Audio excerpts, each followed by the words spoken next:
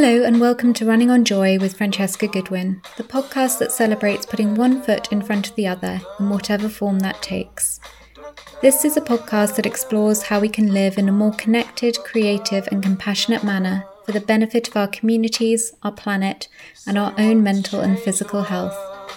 I'm your host Francesca Goodwin, and every week I'll be asking a new interviewee what joy means to them. Running on Joy is ad-free, but if you enjoy the show, please do take a moment to leave a review and give feedback wherever you listen to your podcasts. You might also consider supporting the work of Running on Joy guest Dan Lawson through Rubbish Shoes and Rerun Clothing to end the cycle of wastage in the sports clothing and footwear industries.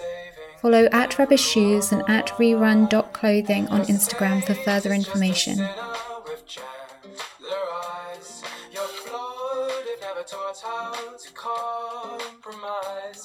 You'll enter as a hero, but leave a fool behind. Whoa. So hi everyone, I'm a little starstruck by today's guest because he's just blown up the trail running world by setting the fastest known time on the Bob Graham round. For those outside the ultra bubble, this involves running around 66 miles with 28,500 feet of ascent across 42 of the Lake District fells inside a 24-hour period. It's one of the classic Big Three UK mountain challenges, along with the Paddy Buckley and the Ramsey rounds. And the record was previously held by the slightly otherworldly goat of the mountain running arena and recent UTMB course record holder, Kilian Jornet. Our guest today didn't just break the record, but did it by 30 minutes and in a pretty rock and roll style. And I have to admit that what initially grabbed my attention in the hours after their recent achievement were the images circulating social media of a slightly beaten up but still grinning guy swigging a pint of beer on the steps at the end of the Bob Graham round, wearing little bit but a pair of shorts and some trainers that looked like they'd fallen out of a spaceship onto the mountainside. If ever you need a visual representation of joy, I recommend you look these images up. So with that in mind, and without further ado, I'll let them introduce themselves. Hey, how's it going? Yeah, my name is Jack Kuenzle. I'm a mountain runner and skier originally from Connecticut, but I've lived the last year primarily in Northern California. And I typically race disaggregated efforts, like FKTs as opposed to normal races. And I split the last year pretty evenly between racing on skis and on foot. So. Thanks for that, Jack, and welcome. And thank you again for taking the time so soon after your effort as well to chat to me. So you've kind of given a little bit of background there, and I'm quite interested in the fact that you started off with ski mountaineering. And am I correct in thinking that you were originally in the Navy? Yeah, correct. I was in the Navy until October of 2021. Yeah. Mm-hmm. And then when did you kind of move from the sort of ski mountaineering into running? What made that transition, and what is it that you kind of love about running?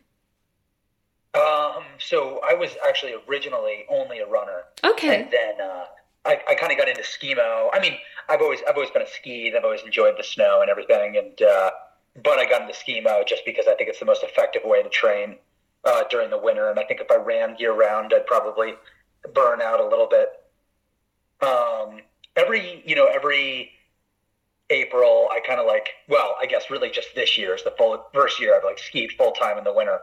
And it did take a second for me to kind of make the transition from skiing over to running. And I found that, skiing is more fun in a lot of ways. But it's also, it's just a little bit different. Whereas running, I find, is more kind of meditative, and you don't need as much equipment, and you can kind of just relax and just go through that kind of, I wouldn't say it's pure flow in my case, but yeah. I do kind of like the feeling of effort, the continuous effort that's there. Whereas skiing, I think a lot of times you're working for the downhill, and it's a little bit more broken up, and it's a little bit more of less of a fluid experience.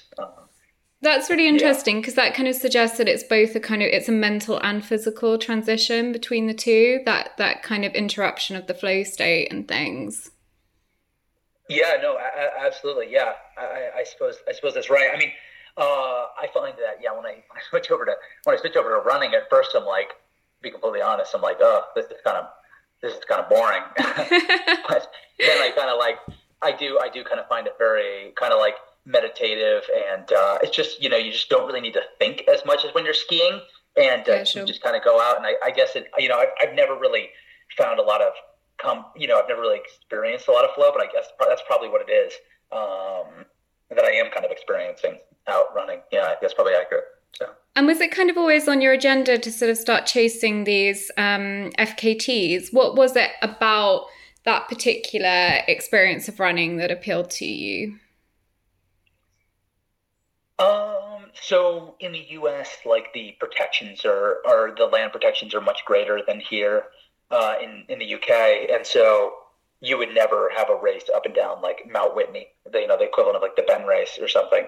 And so if you do want to race on like the technical, more steep mountainous terrain, you do kind of have to do it outside of a race. Hmm. And the technical steep mountain running that does exist is a lot of times will be like up and down ski resorts, and so I wasn't terribly interested in that. And so I think I've gotten to the point where I am starting to think about getting back into races. I did do some ultras back in 2019, and now I'm kind of thinking about doing it again. But I will kind of miss the, I do really like the FKTs because it's just being out there a lot of times just by yourself, and you just it's more about just a relationship with the land.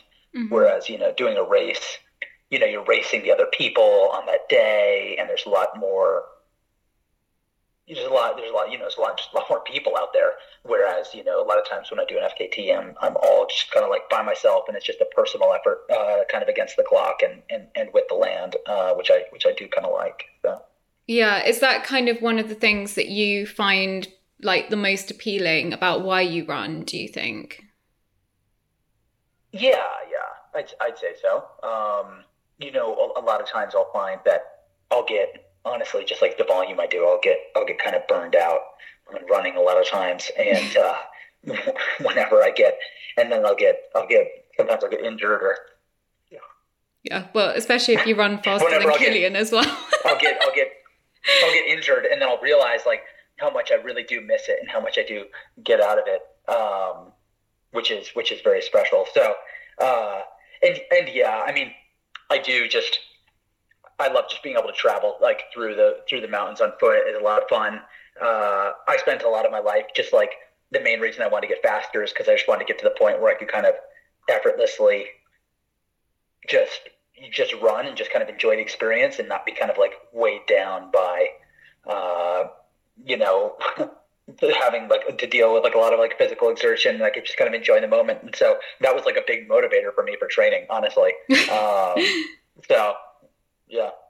Yeah, and just I mean it gets you there quicker as well, doesn't it? So you want to go somewhere, explore somewhere, you can kind of point to it and run towards it, can't you? And as you say, sort of in a pretty like unweighed down fashion. I was actually also going to ask you later about your sort of like your thoughts on racing versus FKTs. Do you think there's also something appealing about the FKT in terms of that it makes it kind of more accessible to people? I mean, like racing can be super expensive too. I'm not saying that kind Yeah, of training and definitely. like preparing for an FKT isn't also, but like comparatively, there's something Yeah. quite alluring about just kind of being able to put your trainers on and go and attempt one of these things, I guess.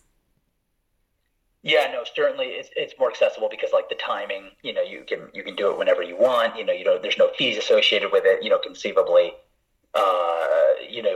you could create a route that's very as long as it's meaningful to you. You could create a route that's anywhere. So, um, yeah, there is a lot of different ways you can kind of take it. And I do think it's open to a lot more people. Yeah, I'd say that's accurate for sure. Yeah.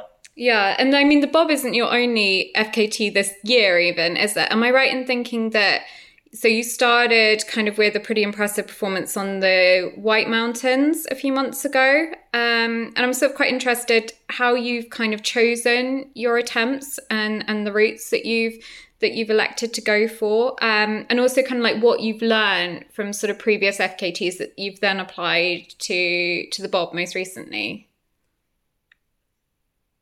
Yeah, so when I kind of like approach, I think the first thing I look at is like I try to figure out the training that I want to do, and then I use the training I want to do to kind of inform the races that I want to do, cool. if that makes sense. Yeah, and yeah. so I'm drawn to like, steep kind of like mountainous running and skiing, and so I like doing that in training. So I look for races where that style of training is, fits in well.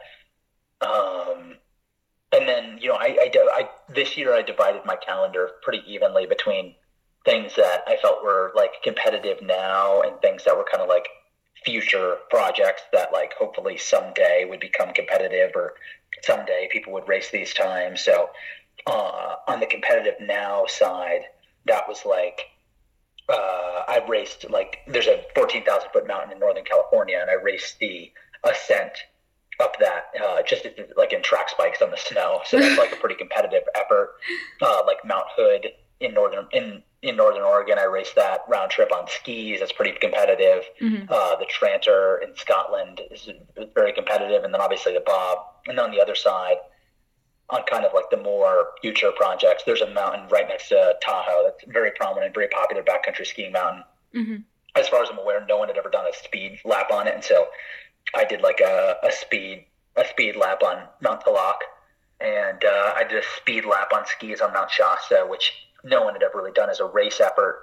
And then, that 100-mile route in New Hampshire, that was also one where I knew I could break the existing record. I mean, only one person had ever finished it in a single push. Right. So I knew I would get it. It was just like I was racing it kind of in the hopes that it would eventually become competitive, in the short or long term. Yeah.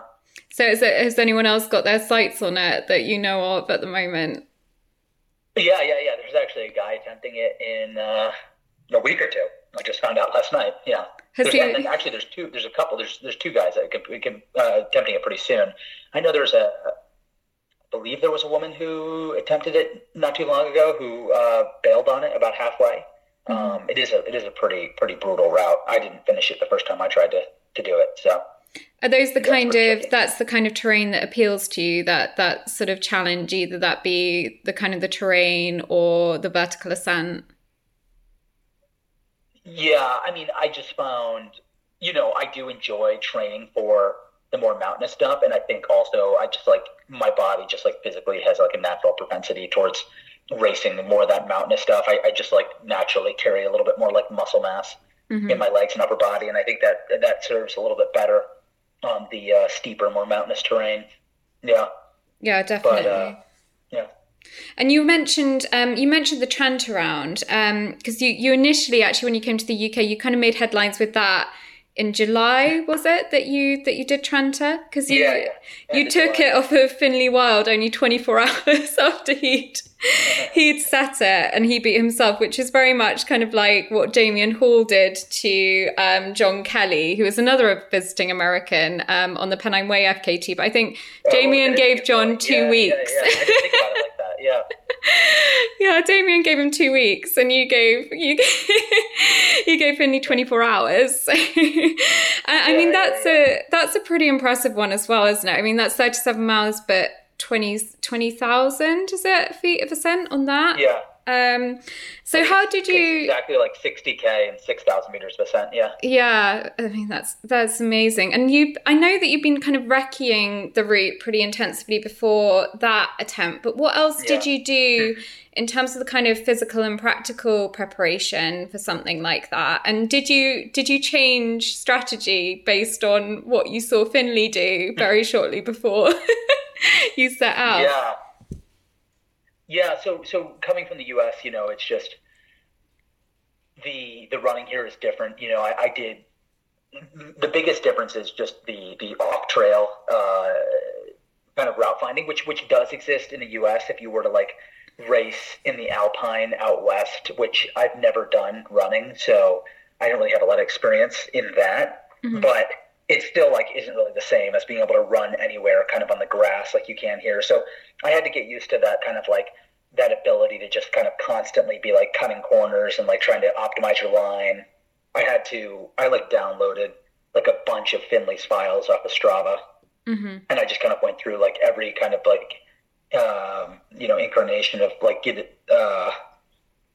of route that he ever came up with, and kind of experimented and tried to figure out what was fastest. I mean, in the end, I just like basically ran the exact route he did with like a slight deviation at one point. I was very concerned about running in like the grass and the bog and the heather. So it was funny. Like I practiced this one section from Skier Eldemore over to Stobon. So it's like the far eastern end of the Trantor. I practiced that a bunch of times. And the funny thing is like when I was practicing it, because it's all off trail and it's all very grassy, and I figured that's where Finley would have the biggest advantage. When I practiced that, I realized that like I probably got back there and practiced it and learned it way more than Finley ever did. Even though he lives nearby, it's like so remote back there and such unpleasant running that there's like no reason for him to ever do it. So I think that was the section I actually put the most time on Finley, and that was like the section I felt like was most foreign. So I like really focused on it. And it ended up working out. Is that the advice that you'd give to anyone visiting? Again, do your bog training. Yeah, do your bog training. I was telling Finley that he should have, there's like Corbett's and Munros and, Wainwrights. I said there should be wilds, and those are like the giant bogs. You got to go around and, cross all these like official bogs like all over the country. Yeah. Oh my goodness, that would be so good. I did a ultra last December where it was in Norfolk along loads of beaches and like shale beaches, and oh my goodness, I was not used to or prepared for that shale at all, and I can only imagine what the bogs were like compared to mountainous terrain. Yeah. So do you think? Sorry, you go. No, so Finley did it the night before, and so his previous time for 2020 was 9 hours, and he ran at 8:52 the night before, and so I only found out like right before I was going to go to bed at about 11 p.m., and so I had to quickly go through and kind of recalculate all of his splits between the different summits, and it was a little bit disconcerting for me because I had run all of the 9-hour splits between the different summits, and I wasn't as confident with these new 8:52 splits. Mm-hmm.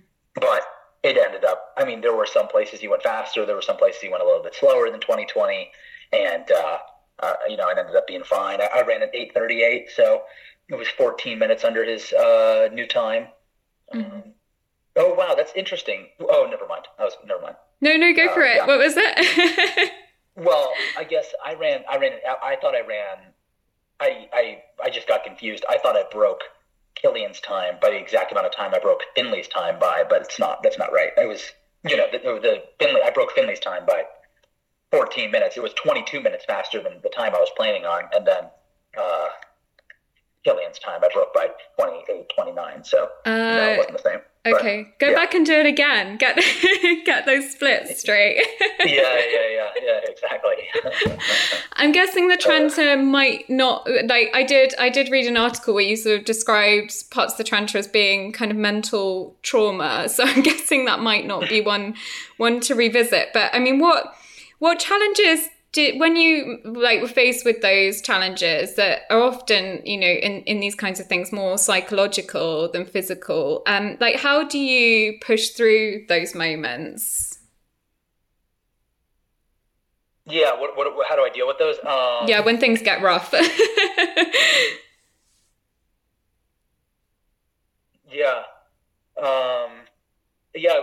was tricky. I mean, on the Trantor, I did something I'd never done before. I did bring some music on a small like Spotify MP3 player, mm-hmm. and that did really help. But it's challenging. At first, I was like looking at all of his splits, and I was like racing his splits between the different peaks. But it was so close that it was kind of driving me crazy. And so eventually, I got to the point where I was like, I just can't look at the splits anymore. I'm just gonna like run. I'm gonna run as fast as I can for the rest of this thing. I mean, it really doesn't make a difference what the splits were because I wasn't going to change my own pace. I was just going to run it as well as I could. And Yeah. So no, it was really challenging. I mean, what do I do in those moments? I don't know. It always it's just crazy because like it seems almost interminable like while you're Mm. doing it, and then all of a sudden it's just like over. But I think the only thing you, there's really nothing. I mean, the hardest thing for me is always before I race, just because I'm like always stressing out and have trouble sleeping and everything, and I always wonder like why the hell am I doing this? It'd be much better just to like train and never race, but uh, I do kind of enjoy the racing, and it does give a lot of purpose to the training. So yeah. Yeah, so there's no kind of specific sort of thing that you say to yourself. It's just kind of a grit your teeth and get on with it. Kind of. Yeah, I mean, honestly, it is rather poor of me that I don't have like some sort of mantra or something. I don't even know. I think it is weird. I think I've kind of just recognized the fact that like everybody deals with this pain and it like just happens in the same way, and like the only way I can try to be faster than Finley is just to push myself a little bit further than he could. Yeah. Uh, and yeah, I mean, I just focus on, I try to break it up as much as I can, and I try to just focus on making it from each peak to the other. And I like to think that I always like to break up the time remaining. I always like to run the course a bunch of times, Hmm. and so that way I can just kind of like I know that I've run certain sections, and so I just need to picture like piecing together like two practice runs I've done, or to finish it, or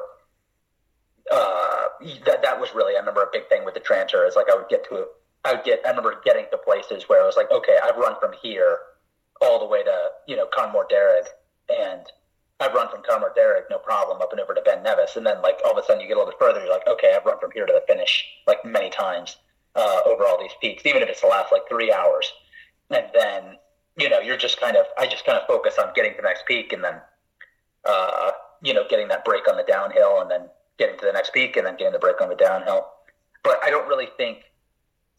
Yeah, I wish I did. It is. I think it's a little. It might be some sort of weakness that I don't have any strategy. But honestly, it hasn't really been a problem for me. I think you just have to accept the fact that it is really hard, and that everybody feels that pain, and you just gotta get through it if you do really want to set a fast time. So you just gotta kind of bear it. Yeah. Yeah, no, I don't think it's a weakness at all. I mean, it's interesting what you say there as well. I know that sort of people like Courtney Dauwalter and stuff, that she talks a lot about kind of sort of actively seeking that pain as well, that kind of idea of, well, you've sort of earned it because you know that you're pushing hard and you know that you've got your body and your mind to the point where you're able to do that. Does that kind of resonate with you at all?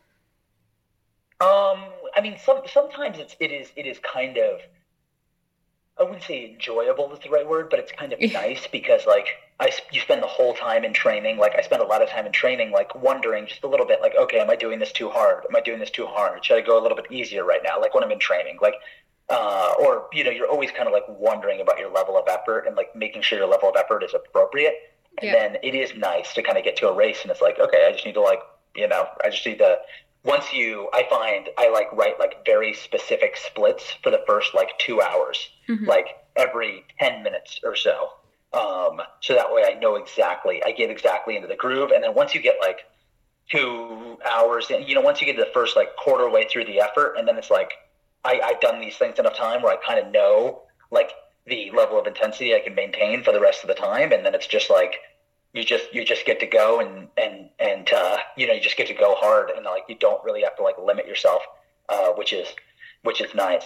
But I think one thing that probably helps a lot with that is just training a lot of volume and doing a lot of doing some speed work.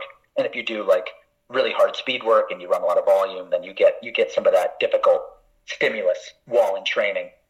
Yeah, I and think another thing is like during the Bob, I was telling myself, okay, I'm not racing anything else for the year, so I just need to eat it for the next 12 hours, and then I'll be done for the rest of the year. Uh, and that was a big thing. Actually, when you do break it down, the year is a lot of hours, and when it comes down to racing, I mean, how much have I raced this year? Less than 48 hours. which actually seems like quite a bit, but most of that is 26 hours in New Hampshire, and the rest of it is shorter efforts. So yeah, I wish I did have a better strategy, but No, I yeah, think that kind of like, yeah, that sort of racing environment and it's okay, the reins are off, let's go. Like, yeah, exactly, I think that's something that I think everyone can relate to, that kind of exhilaration that you can get. And at the end of it, if you're like, yeah, no more racing for the year, that you pushed it and yeah, and you can kind of enjoy that as well. yeah. I was also like really moved at the end of your of the Tranta FKT, before we just move on to the Bob, that like Finley came to greet you with a beer at the end. And I think that's like, it does really epitomize that kind of camaraderie of the trail running community. It's like, yeah, you just hit my record, thanks mate, but like I'm here to celebrate with you. And I also saw, on the steps that like Billy Bland, who's a previous Bob Graham record holder, was there at the end of that attempt. And is there something about that kind of altruism and sort of humility also that comes with trail running that kind of attracts you to it? No, I think so. I mean, I think it's because, especially with the FKTs, especially, it might be a thing because like it really is a battle with the environment, and I think it's really, when it comes down to it, is I don't think you're not conquering the environment, but like you're kind of like, I guess it is a struggle, and it is like a hardship in relation to like the land and like the environment. And I think as like people, you can see some commonality in it, even if it is someone breaking your record. Like I don't really think of it as me like fighting against like Finley on this. It's not like a boxing match or something. Yeah. It's like I'm pushing against gravity is what we're both fighting against, and so that's where my animosity is targeted towards. I talked to because my mom did ask about this, and I told her, like, in an ideal world, like the worst thing that can happen is you set a time and nobody ever attempts the route ever again. And the best thing that can happen is 10,000 of the best runners in the world come and nobody breaks your record.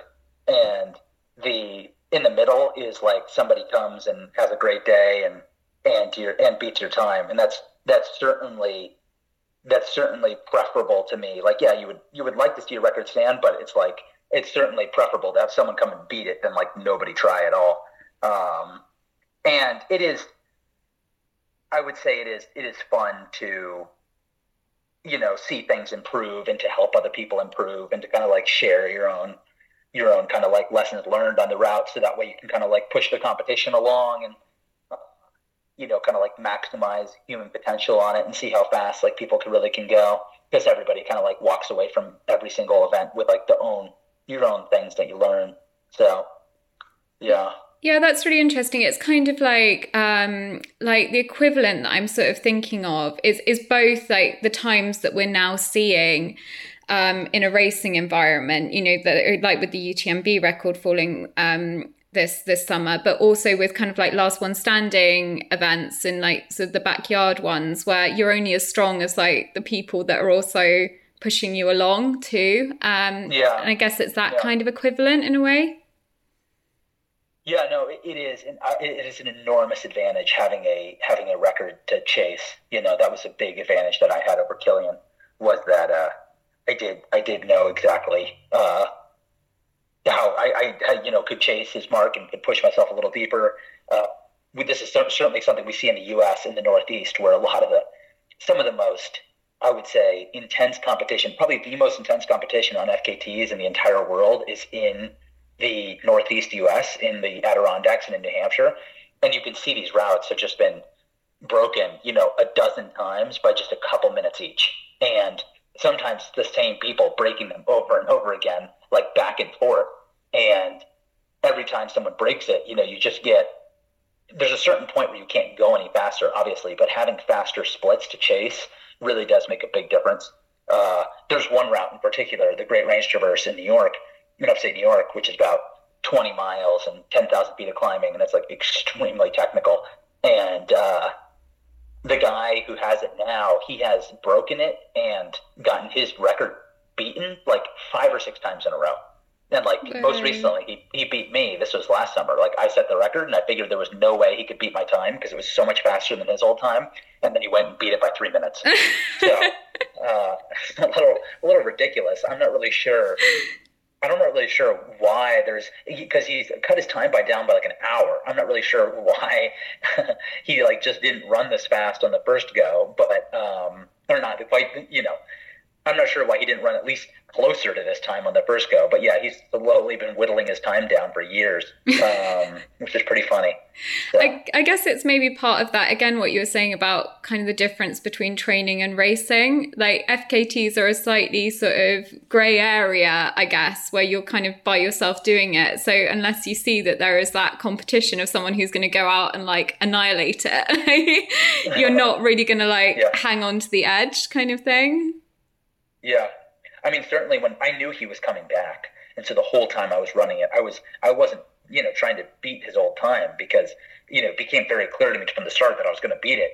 The whole time I was racing against him coming back, just like yesterday with the Bob, or Friday with the Bob, I was racing against Finley and, I don't know, John Albin and Killian and anybody else who came back, because I realized fairly quickly that I was going to break the time.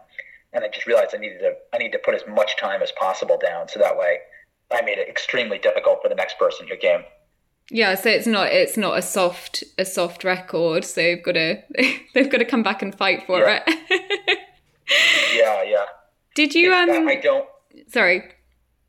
Well, I was talking to Billy about it because I don't envy whoever comes for it next because the record that I broke, there was a lot of slack in there. Because Killian had stopped many times, or Killian had stopped sometimes, he had stopped in the rest stations a fair bit. I knew as long as I just ran even slightly slower than him, but I just didn't stop at all, that I would break his time. And now I didn't stop a single time. So there's no stoppage. And the other part that's going to be challenging is I ran the last leg 8 or 9 minutes faster than Killian did. So I always knew that even if I was behind, that there was a chance that I could just get to the end and just beat him on the last leg, because I knew Finley had run much faster than him on the last leg. So I knew it was at least possible to do that. And now it's, I'm not saying it's impossible. Like, somebody will definitely do it. It's just, I would, if I was racing my own time, I would not go into it. I wasn't confident going into it on Friday, and I would definitely not be confident going into it now, because there's just very, very little room now. You just have to like run faster than me. There isn't a lot of like errors out there. There's like maybe a minute and a half of errors, just like one coming down Blencathra, kind of a bad line down Blencathra, and then a shoe change that probably went about a minute longer than it should. That's kind of it. But I mean, like, don't do yourself down, because like also you were running this, I mean, pretty soon after Tranta as well. I mean, were you going to wait longer to do the Bob? I mean, what made the decision to do it when you did?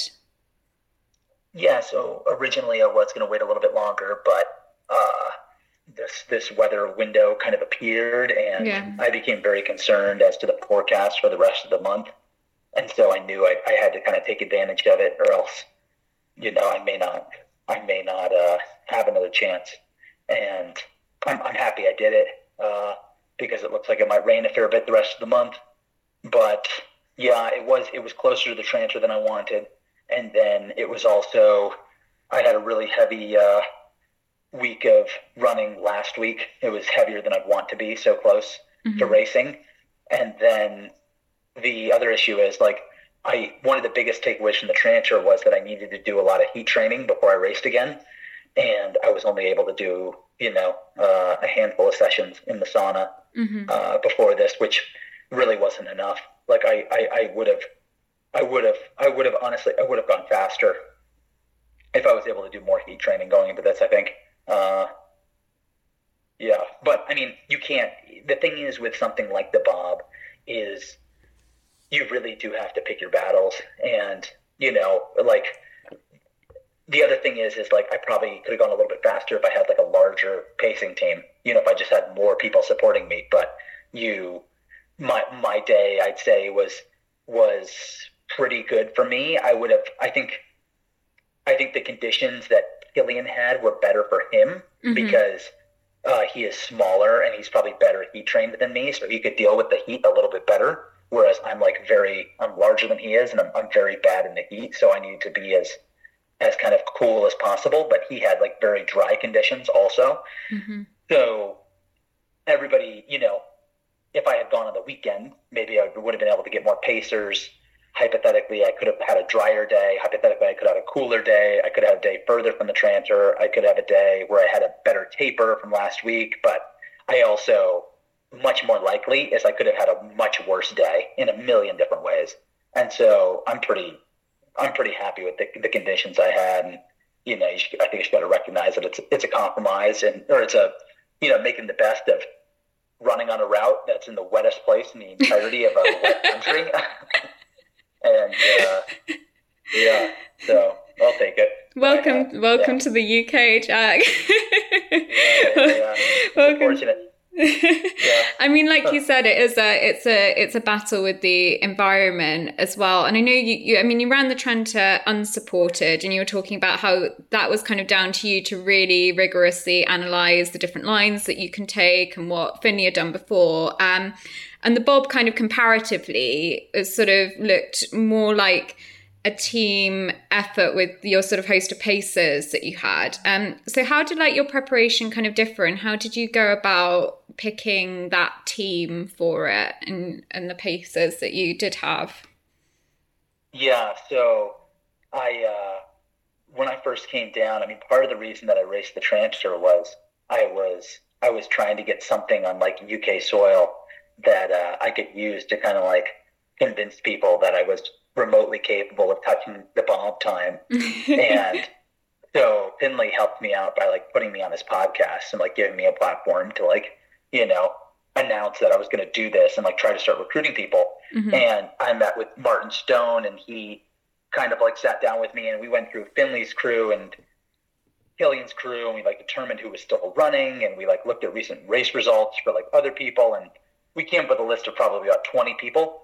And I just kind of DM'd them all on Instagram. I also talked to Victoria Miller, who's at Innovate, and because I'm not sponsored by Innovate, but because I was going to run in those shoes, I think she found out about it, and she did help me out a lot. I think she would have helped me out regardless. Yeah.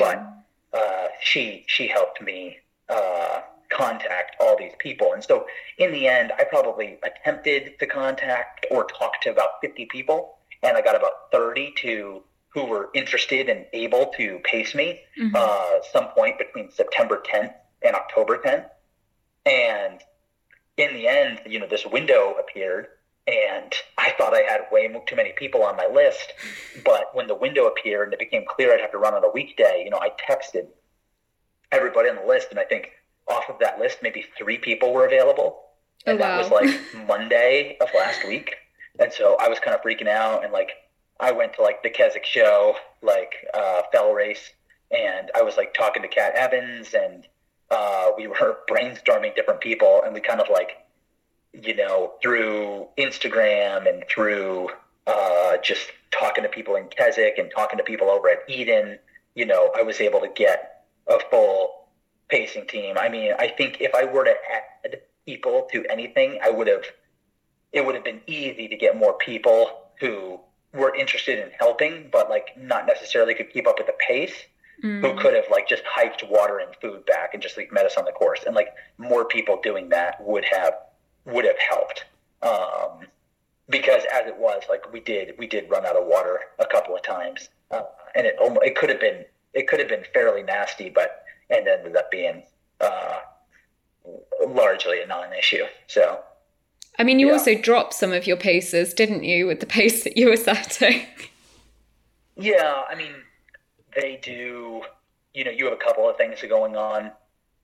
Fortunately, I don't have to carry anything. Yeah. And so these people are not only carrying their own food and water, but they're carrying my food and water. And then they're also carrying they had like my phone, and like I'd give them like my earbuds, and they've got a extra tracker, and all these like salt tablets, caffeine tablets. So they do have quite a bit of stuff that they are carrying. But yeah, I did the first leg. I dropped like 3 out of my 4 pacers. The second leg, I think we could have had a situation where pacers got dropped, but we just got really serious about only taking one person to each summit and having everybody else skip a summit. So I would only have one person there, so we didn't have anybody like going to summits unnecessarily. We only had to do that honestly for a couple, and then everybody was basically able to hold on for most of the rest of the leg. So yeah, it's tricky. I mean, after that though, it was fine. But yeah, it's just the pace is hot, and these folks are like they've got their own like lives and training schedules and races, and like they aren't papered for this, and they aren't a lot of times like treating this like a true race like I am. So we're approaching it from different places. So it makes a lot of sense that people do get dropped for all those reasons. So yeah, no, that's totally understandable. I mean, also, so having Kilian splits available to you before, did that kind of work in the same way in terms of focusing your mind on that with having kind of smaller goals? Or did you kind of ignore them when you were running, or were you working to them so that you had kind of like these targets within the kind of overarching finishing time goal? Yeah, so what kind of happened was like the same thing as the Tranter. It was like initially I was kind of looking at him, and then once I kind of established that I was ahead, and like I kind of like got an understanding for the pace and the level of exertion, I just like told my crew like, hey, I don't want to hear about the splits anymore, because it's just going to drive me crazy. Like, oh, we gained a minute here. Oh, we like lost 2 minutes here. Oh, we gained 2 minutes here. It's just like, I just don't need to hear that. And I mean that I'm lucky, because I think even if it was really tight, I think I would have taken the same mindset, because it just would have driven me crazy knowing exactly how tight it was. And so basically what happened was I did the first leg 8 minutes slower than him, and the plan was just to do the first leg 8 minutes slower, and then basically go exactly at his splits for the rest of the thing, but just like don't stop where he stopped. So he like sat down for 8 minutes at Grey Knots. Mm-hmm. He stopped at Wasdale for 3 minutes. He stopped at Honister for 3 minutes. He stopped at Dunmail for 1 minute. And so even with an 8 minute deficit, I would still cut like that 6, 7, 8 minutes off the record just by like not stopping where he did, because he had like 16 minutes of stoppage out there. So of the 29 minutes or whatever I shaved off the record, 16 of that was stoppage, and 13 of that was just running faster. So the first leg we were paying attention a lot to the splits in the first leg, because we were really trying to get the effort dialed properly, because we wanted to get a good feel for it. The second leg, I was a minute 40 slower than Kilian from Threlkeld to Klophead, and I just kind of freaked out. What was interesting that Billy Bland pointed out to me today, which is I do think it's very interesting, is Kilian beat me by at least 2 minutes on every single climb out of an aid station. Oh, and interesting. Yeah, he did stop at some of the aid stations, so that did allow him to recover, and then he ran out of it. That was probably a large factor, but I mean, it was like I think all of the super large climbs he beat me on, which is I don't know, it's very interesting. I mean, I do consider myself a good ascender, and so it is kind of making me wonder a little bit, but I don't think I'm that much of a better descender than Kilian. Like, was I just beating him on all the descents? I mean, that seems a little crazy. I don't know, though, because that's what sort of happened in Chamonix, looking at it, though, that Kilian was kind of gaining on the ascents and then losing some ground on the descents. So could be a bit of a pattern. Fascinating. Yeah, because he is such a...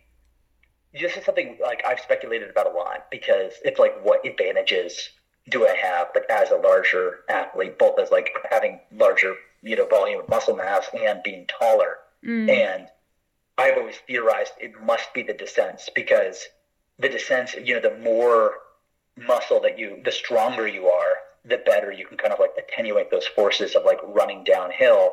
And then also like the less steps you need to take running downhill, like especially on really technical terrain, you have a huge stride. And like if in any like, on a really technical area, if in any like 10-foot stretch, there are like, 60 possible foot placements, if you're Killian's height, maybe you need to find, 20 or 15 of those possible, or, not that many.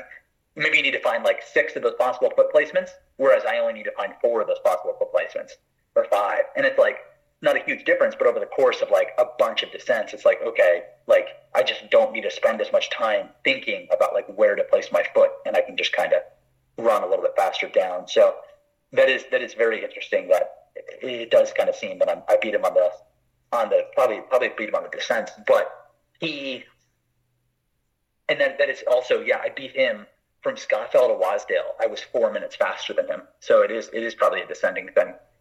Yeah, that's really interesting.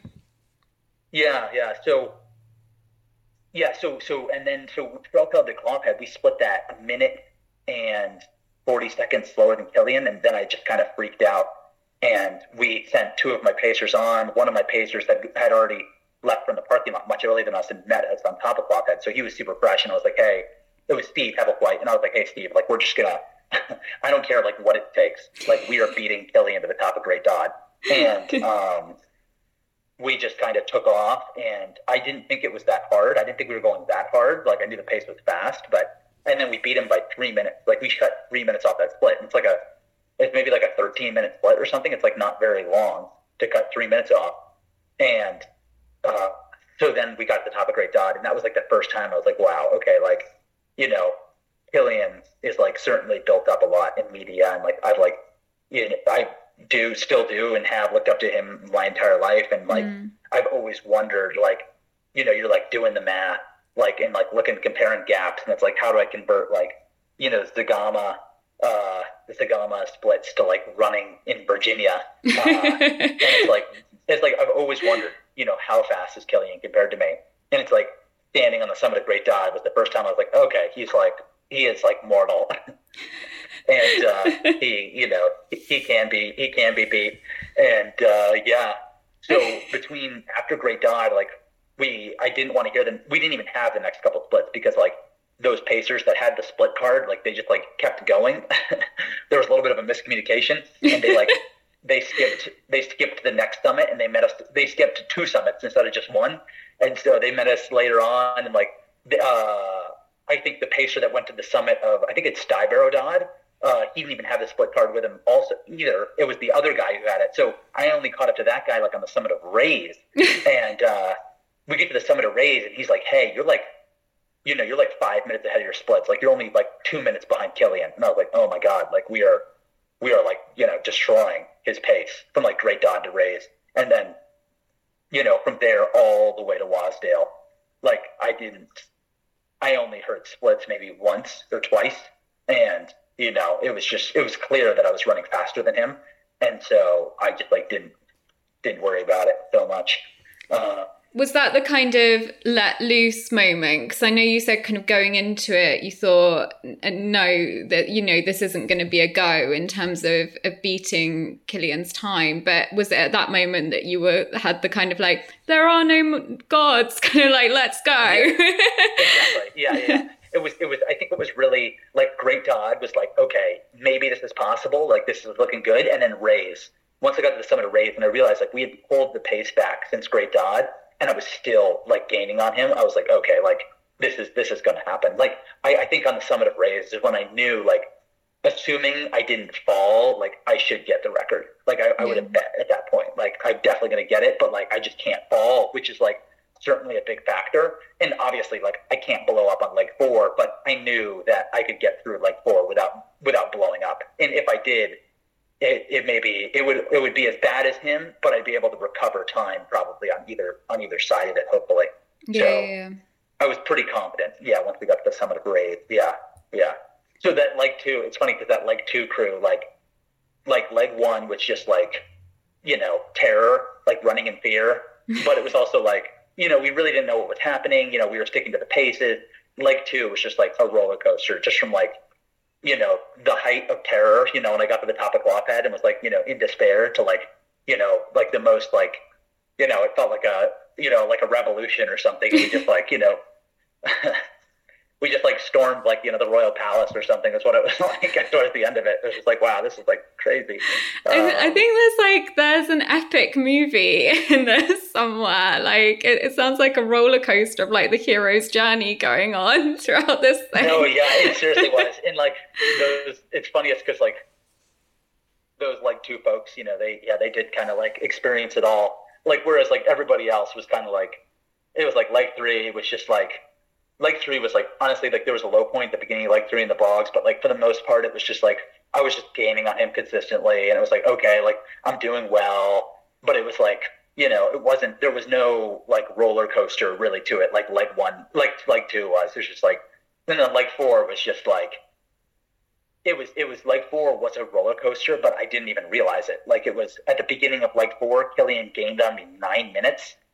He beat me by like 4 or 5 minutes up U-Barrow, and then by 4 minutes up Red Pipe. Mm-hmm. But, and then at the end, he sat down for 8 minutes, and I beat him on a couple of the other splits too. So, I think I ended up doing leg 4 slightly faster than him, but at the beginning, he took 9 minutes, he gained 9 minutes on me in the first half, and then I, took all of that back, and I think in more on the second half. So, leg 4 was a wild roller coaster too, but I didn't perceive that or know that because like I wasn't asking to hear the splits at that point. I think my crew probably saw it. Yeah. But I had no clue. Were you just like totally in the zone at that point and just running? No. I was just pushing as hard as I could. Yeah. And it was horrible. It was by far the worst part of it was the beginning of leg 4, and I was doing as much as I could, and I just didn't want to know because like if he was going faster than me, there was nothing I could do about it. Yeah. And if he was going slower than me, I wasn't going to slow down. So. I mean, I know that you must have been pushing incredibly hard for most of that effort. I mean, but also, I mean, looking at lots of your Instagram photos of like different things that you've done. I mean, there's just always this kind of expression of absolute glee on your face, and I kind of like what you're doing. And what were the highlights for you from the Bob Graham? I mean, obviously there was some really, really shit bits as well. Yeah. So. I mean, I'm just going to say there were no, I like to say that these things are like, it's like a ball, like rolling down a hill, like, but instead of like potential and kinetic energy, it's like fear and then like physical pain. So like the ball starts at the top and it's like all potential energy. And at the bottom, it's like all like kinetic energy. And like, in this case, it's all like fear at the beginning. And at the very end, it's just like all like physical pain. It's like, there's no fear left, but, so it's hard to say if there were any, I think when we were, yes, leg 2 was like a lot of, I think there actually were some moments of like actual, you're still like, it's a long road, but like there were some moments of like, wow, like we're gonna, like this is gonna happen, which was like pretty exciting. And then, what were some other kind of like, I'm trying to even think. There was leg 3 like wasn't really, I wouldn't say it was like fun, but like I just put in some earbuds and I was just, we were just like cruising. Like I just was sandwiched between like Sam Steed and Matt Atkinson, and like Matt was like navigating like really well, and I was just like running behind Matt and just like looking at his shoes, and like I didn't look up and like really like think. I didn't like engage my like brain at all, like all the way from like Sergeant Man like all the way to broad stand. Like it was just running behind Matt and just like looking at his feet. Like it wasn't like there was no like zero brain activity. And it was like perfect. Like I was just on a treadmill. Like we'd go up for a while, and then I like realized we're at the summit, and then like Matt would like point me to the summit. Like I mean I knew where they were, and then I'd tag it, and then we just like go down. It was just perfect. And leg 4, I would say that was a very big moment when I passed Gray Knot and I like didn't have to sit down. Killian sat down there for 8 minutes, and there's a video of me getting to the summit Gray Knots, and I'm like, someone find me a nice, someone find me a nice cozy spot to sit down. uh, and so Killian's kept it warm for me. Yeah, that's pretty funny. And then, but yeah, I mean, and then running into town, I wouldn't say it was fun because, like, when you finish the Tranter, you run down the bend, and you're just balancing like how well you can run downhill with, like, your fear of like tripping and falling or sliding and falling, and there's really not a lot of time to like physically empty yourself. But like when you finish with 5 miles of like generally flat running on the road, like you can just absolutely annihilate yourself. Like that is like the worst possible way I can imagine to like finish a race like this. Like 5 miles of road running, like you got to be kidding me. How is that the ending to this thing? And so yeah, that was really just very hard towards the end. I mean, the road went by really quickly. Like, I don't remember, just like, I think if someone described that to me, like, hey, you're going to run like a trail, like mountainous 100K, and it's going to finish with a road flat 5 mile, I'd be like, oh my God, like that's going to be so painful. And like, it honestly went by really quickly, but it was like, yeah, it hurt. And then getting back into town, I mean, it was just, it was incredible. It was like very emotional, but it was like, it was just so hard. Oh, it looked like an amazing atmosphere at the end of it. I mean, that must have been such an exhilaration at the end of the road. Yeah. I mean, honestly, I just like didn't really have anything left, to even really to process it. I think my eyes were open, but like, nothing was really going on inside. And, it was just, I remember the biggest thing is once I finished, I was like, okay, like I gotta make sure that I like recognize the support crew and the pacers. And I was like, my brain was just so like addled and weakened that like I didn't even know like what to do. Like I'm like, do I, it was something I never really thought of. Like I never like gave myself permission to think like, oh, once I set the Bob Graham record, like what's my speech going to be from the steps of Moot Hall? It's like, forget it. It's like I had never thought about that. And I'm really happy that we like the way we ended up doing it, where we brought the pacers all up and all the support crew up onto the steps and like took some photos. Like it was perfect. Yeah. And but it was like in the moment, it was like, oh my God, I was like, what the hell do we do now? It's like, a crowd of like, I don't know what, a couple hundred people here, and like, all these people who have like taken the day off of work and like, driven from across the country to like come and support me. And like, am I, supposed to like give a speech or something? Like I have no clue right now. But yeah, they end up working out fine. So yeah, I guess like I mean also like, what do you mean you weren't preparing your speech when there was like blood pouring out your ears trying to break Killian's record? What's that about? Yeah. But I guess there's kind of, you're so sort of overwhelmed by the amount that people have done, and you have so much gratitude that it's like, where do I start with it? I think that's entirely understandable. Yeah, exactly. Yeah. What are kind of your thoughts in terms of like kind of burning bright for a short time versus having longevity in this? I'm quite interested in that. Well, it is something interesting because I know Jim Walmsley, the U.S. ultra runner, like always we talk about how like he's here just for like a short time, and he's not really here for longevity. And now he's like, I know he's like changed his tune. He's like, oh, I want to be doing this like, the rest of my life or something. And I think like maybe I fall into that category a little bit, but, I mean, no, at the end of the day, like, I think the most effective way to like race well, even for a couple of years, is probably a strategy that also works well for longevity. Like, even I think if I wanted to do best on the Bob and to race for longevity, then I should be taking half the year off from racing. I should be like varying it between skiing and running. I shouldn't be racing too much, even when I am racing. And I think those are the strategies both to like maximize your performance in a single season, and I think those are the strategies to like maximize your performance over over a longer career.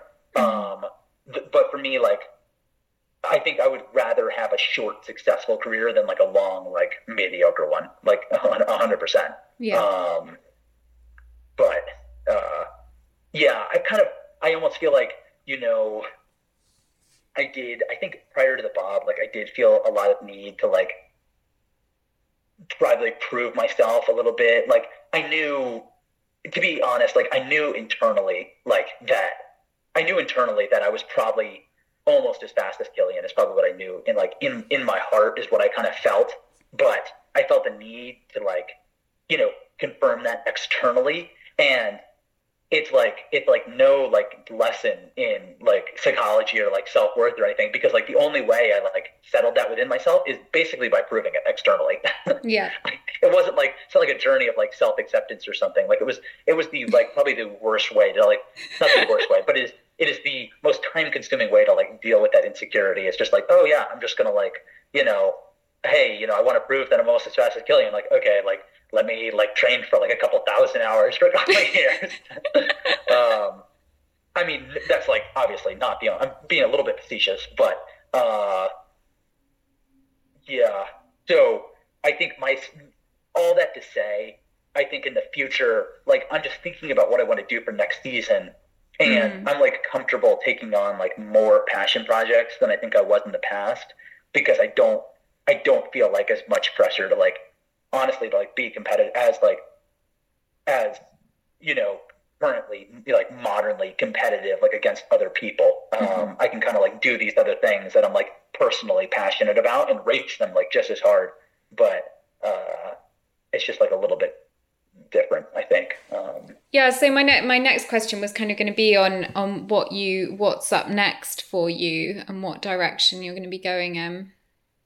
Yeah, so I mean, I was thinking about it a lot today, because I when I look at like footage of UTMB, like I'm not terribly like inspired, and just like the way people kind of describe it to me is like seems like a little like ridiculous, and just like the crowds and like fucking helicopters and like all this other stuff, and it's like, oh god, like I don't know if I really want to do that. And then also like the other thing is it's not the style of racing that I traditionally engage in. Like it's not very technical. I mean, at the same time, like the part I enjoyed the most of the Bob was the section that's the least technical. Is like leg 2 is like my favorite part. So it's like maybe I should take the cue and like stop racing such technical stuff. So I am torn. I think I am extremely 50-50 right now. Part of me wants to go and do like UTMB Andorra and then like qualify for the main race and do it. I think there's probably some sort of motivation in there where no American male has ever won it. American men traditionally don't do that great there, and so I think that's probably in there a little bit. And then I think another thing is like, I mean, who cares if it's like not something I'm totally passionate about right now, or I might as well try it, because it's like a lot of people are clearly very into it, so there's got to be something redeeming about it. Yeah, I mean, Jim's now dedicated himself. So Jim's now dedicated himself to the Chamonix cause. And Killian is like, he's even probably more mountain oriented than I am. Like he is like, I can't scramble or climb like he can, and he does UTMB most years, so clearly he liked it. So I mean, I think maybe maybe it does make sense, but the other half of me is like, well, at some point I do want to do a rock season. Like I do want to I would say the 3 most competitive like round trip mountain running records in the US are like the Grand Teton, like Long's Peak in Colorado, Grand Teton in Wyoming, and then Mount Whitney in California. And like I've recce'd Mount Whitney many times, and like I feel confident like the Mount Whitney Mountaineers route record round trip. Long's Peak and the Grand are both like would be like, I guess, like probably a severe rock climb in the UK. It's like low 5th class. And so that's not something I'm really comfortable right now soloing. So I would have to do like a full like rock scrambling season, and then kind of like train up to those. So I mean, that's something I'm kind of considering doing for next next summer. So again, kind of change tack and change your training for that.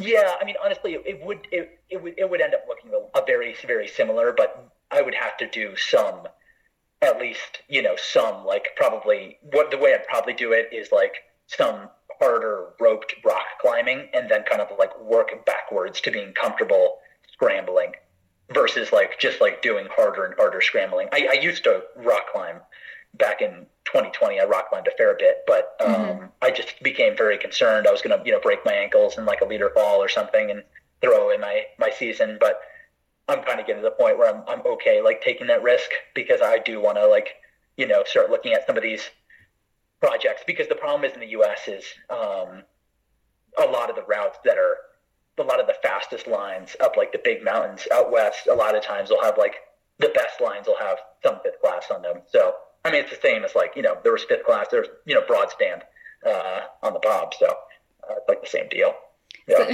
So you don't fancy coming back for some more UK bogs then next year? Oh, well, I think I was talking to Billy Bland about possibly doing like Borrowdale and Wasdale. I was talking about doing Lakeland's 24-hour record. I was kind of thinking about doing that next year. I mean, I don't know. Who knows? I'm thinking maybe I'll save that and do that sometime down the road. I mean, what I found was, like, towards the end of ski season, like, I spent so much time in the High Sierra, like, living entirely above like 8,000 feet and skiing, up to 14,000 feet. Like, eventually I got sick of the big mountains. And I've kind of gotten to the point where I'm kind of like sick of, like the lower stuff that you guys have in the UK or that we have in the Northeast US. And I'm kind of ready to go back to the big mountains. And so who knows, maybe by the spring, I'll be like ready to leave the big mountains again and do something else. So, I mean, they're both good. Like, this is fun because, it's just easy to kind of like go out and like, like the trods are really accessible and like all the running is very accessible and it's like low stress, but it doesn't quite have the same like wild, kind of adventure feeling that the alpine stuff does in the US out west. So yeah, your definition of low stress might be a little different to the rest of the population, but yeah, I hear you. yeah, maybe, yeah. Okay, I have two final quick questions for you, because I know you've got another call to go to as well. So first of all, I'm personally like interested in what was on that Spotify playlist that got you through the Bob. I'll send you the link. Yeah, it's called Tranter. It's my Tranter playlist. Yeah, I'll send it to you. Oh, awesome! Would love that. And lastly, what does joy mean to you? Oof. What does joy mean to me? It's a toughie to finish. I mean, I've had a number of moments where I think it's just like, it's kind of like pure, it's like very like, yeah, I think like moments of like pure enjoyment where like time, you kind of like forget about time or like, the activity, like having like a beginning or an end. Like, I know like a lot of times I'll be like doing something. Oh, like, I remember when I used to be in Virginia and I used to have to drive like 4 hours to go run on trails every single weekend. And I would drive from Eastern Virginia on the coast to the mountains in the west. And every time I would go out and I'd run and I'd run all the way out there and I'd be like, all right, like, is this supposed to be fun? Because like, I'm not really enjoying myself right now. Like, a lot of times, like, I'll do things that are like supposed to be fun and I'll be like wondering like, okay, am I enjoying this as much as like I've really, invested in this? But I know like running, there are times like running downhill, but like honestly, I know it's a running podcast, but like especially like skiing on a day where it's just all the conditions are perfect and like everything works out and it's like, wow, like, so yeah, I do get it running too. Like skiing, I get it like descending sometimes, and it's like, wow, this is like, this is just amazing. Like, this is yeah, quite fun. And then running, like, I find it's like, you'll come out of a climb and you'll like get to a summit and, there's just like, I always love when you get to a summit and there's like, some birds kind of like, kind of orbiting around the summit. And it's just like kind of a moment of like, kind of like bliss. That's like really nice. So I don't know if that's the same, but, yeah. No, that's amazing. That kind of feeling of sort of weightlessness in a way in both in both cases. Oh, thank you so much. I have enjoyed this conversation so much. And there's just so many other things that I could ask that include loads of geeky stuff about that dial into kind of like the experience on both the bob and trencher and stuff and everything that you do. But you are obviously an incredibly talented individual, and I'm so excited to see what happens next. But also, enjoy the aftermath of bathing and your accomplishment as well. I sometimes hate asking those kind of like, "What are you going to do next?" questions, because it sort of detracts from